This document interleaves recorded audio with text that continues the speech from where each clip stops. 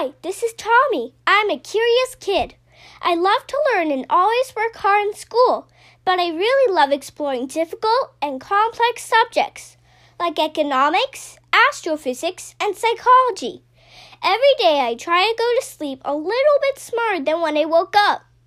Here's what I learned today.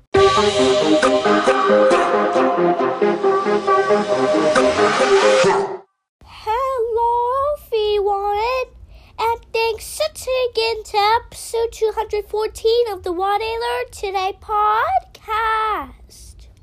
It's Favorite Quote Friday.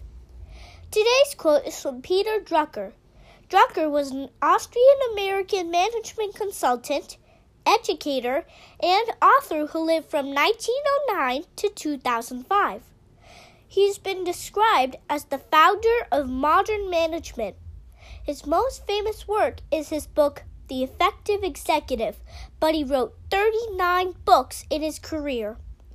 He said, "Management is doing things right. Leadership is about doing the right things." I really like this quote because it teaches us that leadership is not about doing the things that are easy, but ultimately about doing what is right and what needs to be done. That's what I learned today. Thanks for listening.